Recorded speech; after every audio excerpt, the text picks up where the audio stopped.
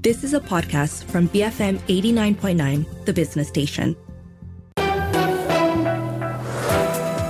What's the Focus on BFM 89.9, the business station?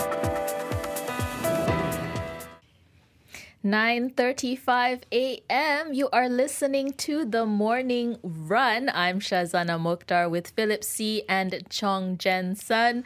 This is WTF, or What's the Focus, our weekly roundup show of the top stories this week and other news tidbits you may have missed. Yes, I think we have so much to cover, isn't it, for today's episode of What's the Focus? We do indeed. We're going to try and get through all of it like a speeding bullet train, but we're doing this for your own good because we want you to enter the weekend full of knowledge and lots of interesting conversation tidbits to share with whoever you interact with. So that you don't degenerate and just watch Netflix or even just stare at the Super Bowl and watch Rihanna perform, isn't it? Indeed, indeed. Did you catch Rihanna's performance, Phil? I did. I watched it twice, actually, because it was so good. Indeed. So she performed on Sunday night, U.S. time. It was a, 14-minute set covering 12 songs. And the thing is, she performed for free. Yeah, she doesn't get paid for her Super Bowl performance, but I think she gains a lot in other things. I see that her streaming has been off the roof since she performed. A lot of attention, and she managed to even sneak in a little makeup advertisement when she for a Fenty Beauty line. Exactly. Yes. So all in all, I would say that was a pretty smart move. It's an Rihanna. investment for the future brand. I think that's how you position it. But I think what was interesting, it just shows her repertoire, right? Managing 12 of her favorite songs in 14 minutes. And she revealed she was pregnant. With her second child. With the second child Indeed. on stage, and she could still pull it off seamlessly. Incredible. I am going to channel Rihanna for all my future exercise sessions. If she can do it, so can I. That's how I'm going to take it. Right. But turning our attention to other things percolating over in the U.S., I think we do see that the World Bank will see a leadership change after the president, David Malpass, announced that he's stepping down. And his reign at the World Bank was pretty controversial, no? Yeah, I guess some of the criticisms of the World Bank and its current CEOs that the climate spending is too small, too scattered, uncoordinated and badly targeted and hard to access by some of the poorest countries. And the bank has also continued to fund fossil fuel projects despite claiming to phase it out. So there was some data published last year, and the bank apparently provided $15 billion to fund fossil fuel projects since the Paris Agreement was signed in 2015.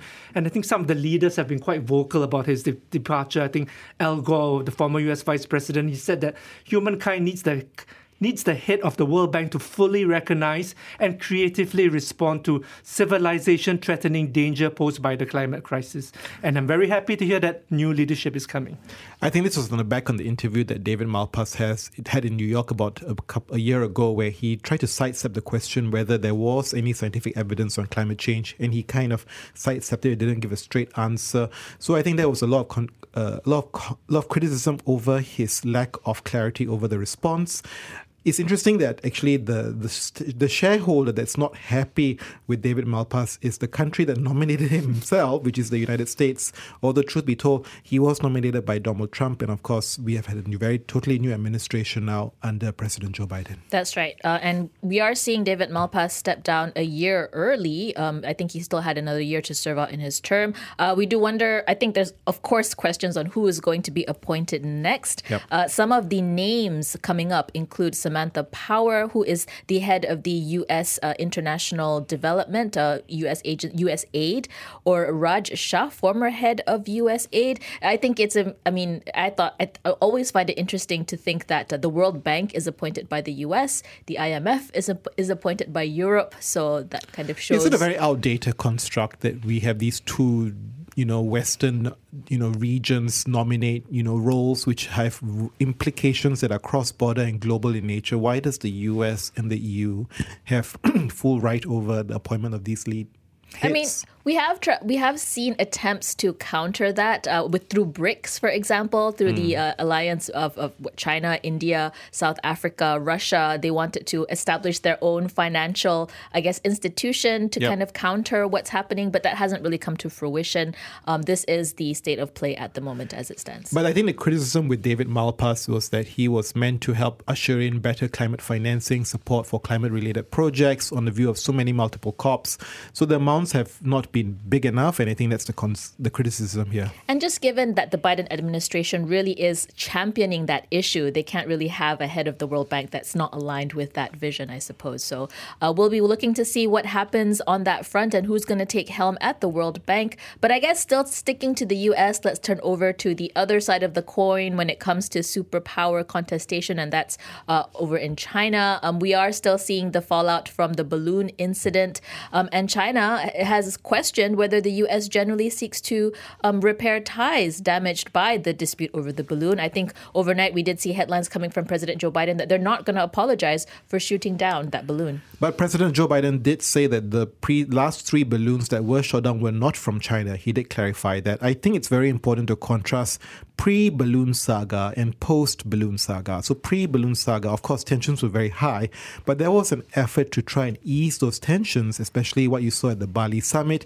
And also initially at the moment, I think the foreign secretary was supposed to head over, Anthony Blinken, to China to meet President Xi until this incursion took place. And that's rational, actually, for both sides, the US and China, to really move forward from this saga, because the Chinese are still facing all kinds of domestic problems. They recently reopened. I mean, there is some incentive to do well economically, demographically, and to ensure a smooth opening. And at the same time, President Biden is looking towards a re-election as well. So the Chinese government, they have not disclosed the details of what Mr. Wang's stop in Munich will be, but people familiar with his schedule have said that he is expected to address the balloon dispute during his speech on Saturday morning. It's very interesting, because we just talked about, the US president elections heating up. And it's just about less than 2 years away.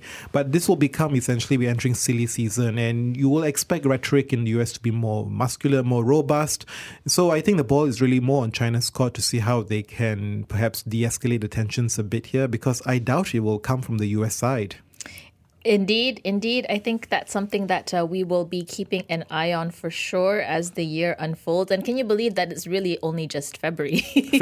And we just had a recent nomination. I think someone who just put a hand up, I think, for the Republican nomination for the U.S. presidency contest, Nikki Haley. That's right. She was the former governor of South Carolina. She has said that she will be running for the Republican ticket against her mentor of sorts or her ally, Donald Trump. She was seen as very close to the president. And I think she was one of the few appointees that didn't leave on a sour note. That's right. She was appointed to the permanent representative of the United Nations for a time. And she still kept in good terms with President Trump. Yeah, but she will split the pro-Trump voter base, isn't it? I think that is one of the things that perhaps we will see. Will we see the Republican field of candidates be more of the Trump guys, or will they be anti-Trump in nature to mark a very different departure in tone? I was listening to a podcast by Vox Today Explained, where they looked at the, candidacy of Nikki Haley, but they also talked about all the other names that could come up in the Republican race. It's going to be quite a crowded one. And of course, Ron DeSantis, current governor of Florida, is also seen as a front runner for this. How this will play out is something that I think everyone will be keeping an eye on. But the debate, I think, really is whether President Joe Biden will seek for re-election. I mean, he is getting beyond his years, I think. The interesting thing, though, is that when you listen to his rhetoric, to his UN State of the Union speech, that doesn't seem to be the case. He feels very intent to keep on running even post-2024. We'll start placing your bets. We'll be keeping an eye on how that plays out. Yeah, I guess it's also a bit disappointing to see, because I think the relationship between Joe Biden and Xi Jinping, it did sort of improve when they met in Indonesia last year in November. And it was their first in-person gathering, but it looks like the tensions have actually escalated further. Okay, it's 9:44 a.m. We're heading into some messages, but we'll come back with a look at some of the top stories that have come out of Malaysia this week. Stay tuned to BFM 89.9. 9:46 a.m. Thanks for staying tuned to the Morning Run. You're listening to WTF, or What's the Focus, our weekly recap show, and other news tidbits that you may have missed. I'm Shazana Mokhtar with Chong Jensen and Philip C. We're turning our attention to some of the big headlines that have come out this week in Malaysia, and I think Petronas, whether they want to or not, has been at the forefront. Earlier this week, we discussed comments coming out of Parliament putting forth a proposal to look at whether Petronas should be listed. This came from Subang MP Wong Chen, and we actually spoke to him on the show to get him to explain why he thinks this should be considered. Yeah, I think he did mention that, of course, some things to look at is valuations, and he likes the Econom model in Norway, and he does think that in terms of the shareholding that Petronas could possibly retain is 80%, and you have to strike a balance with the other 20% minority shareholders. I think we posed to him a question in terms of whether a listing of Petronas does anything to the long-term viability of the business, but I think his answer did make some sense. He says that the listing of Petronas can actually ensure better long-term transparency and financial discipline, because as it is when the economy is not so good in Malaysia, generally the government taps on Petronas for special dividends, and does actually alter their in terms of their operations going forward, and it does make their financial planning a little bit more difficult. So once it's listed, I think it's more difficult for the government to exercise their rights to do something like that, given that you're answerable to some minority shareholders as well. Would the government want to do that, though, by having that level of transparency? That's, I think, the question, because they need the money, and the basis of how you issue out will be always put into question. But I think the core reason why this IPO was proposed and mooted by Wong Chen was that he believes they will help reduce government debt. We have been talking about this 1.5 trillion debt, and he believes that if we do this IPO, it could reduce the government's debt by about 30% of GDP in 10 to 15 years. You can listen to that conversation that we had with Wong Chen on the BFM app or on our website. Look up the podcast, Is Listing Petronas the Solution to Malaysia's Debt Woes? This was also an issue explored by business writer P. Gunasegaram in a recent comment. You can definitely read that for more perspectives on whether this is a good idea or not. And Rafizi Ramli, in fact, has said that this is something that the government could be looking into. But again, we don't know really, how genuine, I suppose, these efforts are. This is the last crown jewel, right? I think is to solve our problem in terms of debt. I think that is one of the biggest challenges, right? After this, you have nothing really else left in terms of divesting to basically raise capital. So how do you time it and make it work? As you made a point, listing creates more transparency, hopefully drives more efficiency. So perhaps you can unlock more value when you take the equity route.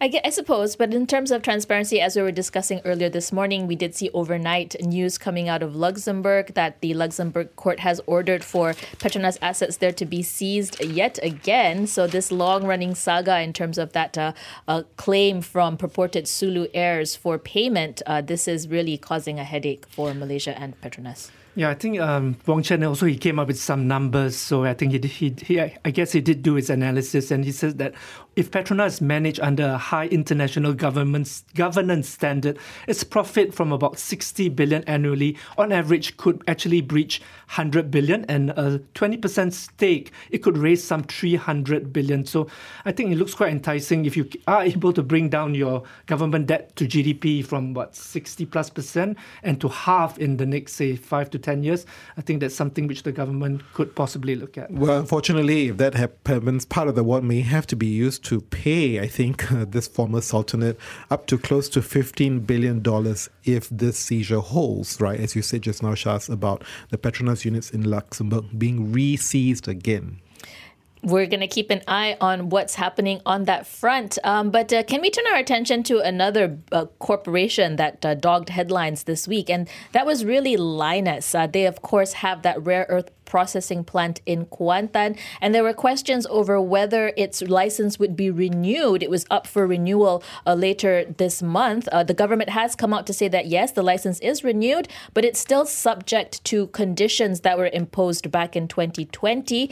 Two of them include include ensuring that there's a facility to dispose of waste that has been created since 2012, and also to move their cracking and leaching facility outside of the country. Essentially, we don't want to be the place where they process radioactive material anymore. So I think what is very interesting is, you saw the press conference made by Chang Li Kang, the Science, Technology and Innovation Ministry, I think issuing relatively a very strong statement over the rare earth processing facility. On the same day, you have the International Trade and Industry Minister Tengku Zafrul Aziz visiting the processing plant. So are we seeing a disconnect here in government in how they're approaching the problem? I don't know. Lynas themselves have come out to say that they feel that they're singled out by the government despite complying with regulations. They have warned that hundreds of jobs will be lost if it is forced to close down its cracking and leaching facility. So they feel that they are not being treated fairly, that the, rules of the game have been changed since they first came.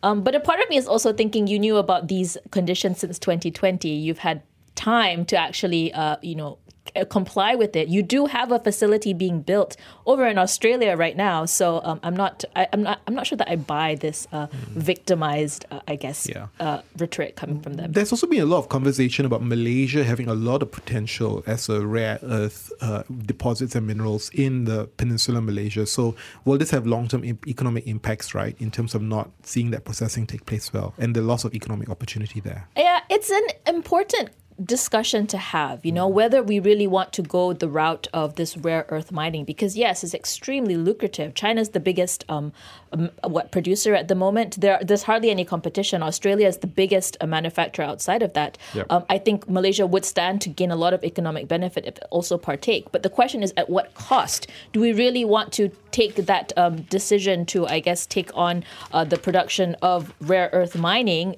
knowing the impact that it could have on the environment and such? So these are really weighty issues to debate, and I think there are arguments on both sides, yes. Really. Yeah, I think there's a lot of hidden interest from various parties as well, because we saw various diplomats, including envoys from US, Australia, Japan, EU, they have lobbied the minister in recent weeks to ensure that the production of the Lynas plant is not disrupted, because the supply of rare earth is crucial to high-tech applications such as mobile phones, rechargeable batteries and military assets. And Shaz, as you're pointing out, China controls 80%, but Lynas accounts for about 1/10 of the global output. So we did speak to Mageswari Sanggaralingam of Sahabat Alam Malaysia to break down the issues with the Lynas plant. And you can listen to that conversation on the BFM app. Look up the podcast Line Drawn for Lynas License. We have also reached out to Lynas so we can hear their side of the story. Hopefully they do come back to us at some point on that. Turning our attention to other news. We heard about Petronas coming out of comments from Parliament. There have also been other comments regarding EPF withdrawals also coming from Parliament, yeah? That's right. The government will not allow any new special withdrawals because although EPF members are running out of funds, the government is staying put. They do not want to allow any new special withdrawals. As you can see, the opposition is pushing very hard to say, look, I think there are a lot of people here struggling. It is their money, so they want to be able to withdraw the money. And I can imagine the pressure point in the view that we're just about heading into Ramadan and Raya. There will be a need to, I think, drive some Raya spend for family and friends. So there's a lot of pressure. But of course, we have this whole debate about your long-term savings, your retirement savings, and that's the debate happening here. So there is some worrying statistics coming out of EPF, and this was announced by Deputy Finance Minister Dato' Ahmad Maslan. He said that savings for Malays is down to 5,500 ringgit due to withdrawals during the COVID-19 pandemic, and this was down from 16,000 ringgit pre-pandemic. So that really shows just the, how much people have been dipping into their retirement savings. So he says that I think on average that it's now stands at around 8,000 ringgit, and that's one of the reasons why they're not going to allow further withdrawals. And that's why there's a lot of debate whether or not we should increase the EPF withdrawal age from 55 to 65 years. That came from a recommendation from the World Bank as we try and buffer up our retirement coffers. Yeah, I think that in terms of the opposition actually banging the table on this same issue, it seems like really a lack of imagination and really populist in nature, and they're recycling the same proposals. I think EPF has come out to say that possibly they may allow the additional contribution to be raised from 60,000 a year to 100,000 a year. So I guess if more people which have more than enough money were to contribute further, that would beef up the EPF coffers again, because we saw a slew of withdrawals that happened over the last 1 to 2 years. That's right. But that's not going to solve the problem which we have, which is the B40 and M40 not having retirement savings. I'm sure the T5 and T2, T3 happy to put more money in if we see the returns come through. But the issue we have is that the B40 and M40 will definitely not take up the offer because they have nothing to give. Indeed. So this is a long-running issue and really requires a lot more imaginative thinking, as you pointed out, Jensen. It does seem quite curious that whoever is in opposition will always use this suggestion in order to beef up support. But again, as we've said time and time again, this really isn't the way to go, or we don't think so. It is coming up to 9:57 a.m. That's all the time that we have this morning for WTF. But before we head to the news, we do have a quick message. As fears of recession and inflation mount in an increasingly uncertain economic environment, thinking long-term has become crucial to anyone's wallet. But where do you start? From the stock market to unit trust to robo-advisors and even cryptocurrencies, where should you park your money in today's world? Join us at the BFM Ringgit and Cents Investing through a stormy 2023 event where our expert guests will share insights and tips. It's happening on Wednesday, the 1st of March. You can get your tickets at bfm.my/events. This event is presented by Sun Life Malaysia, your lifetime insurance and Takaful partner. Stay tuned for the 10 a.m. news bulletin coming up next. BFM 89.9. What's the Focus on BFM 89.9, the business station. You have been listening to a podcast from BFM 89.9, the business station. For more stories of the same kind, download the BFM app.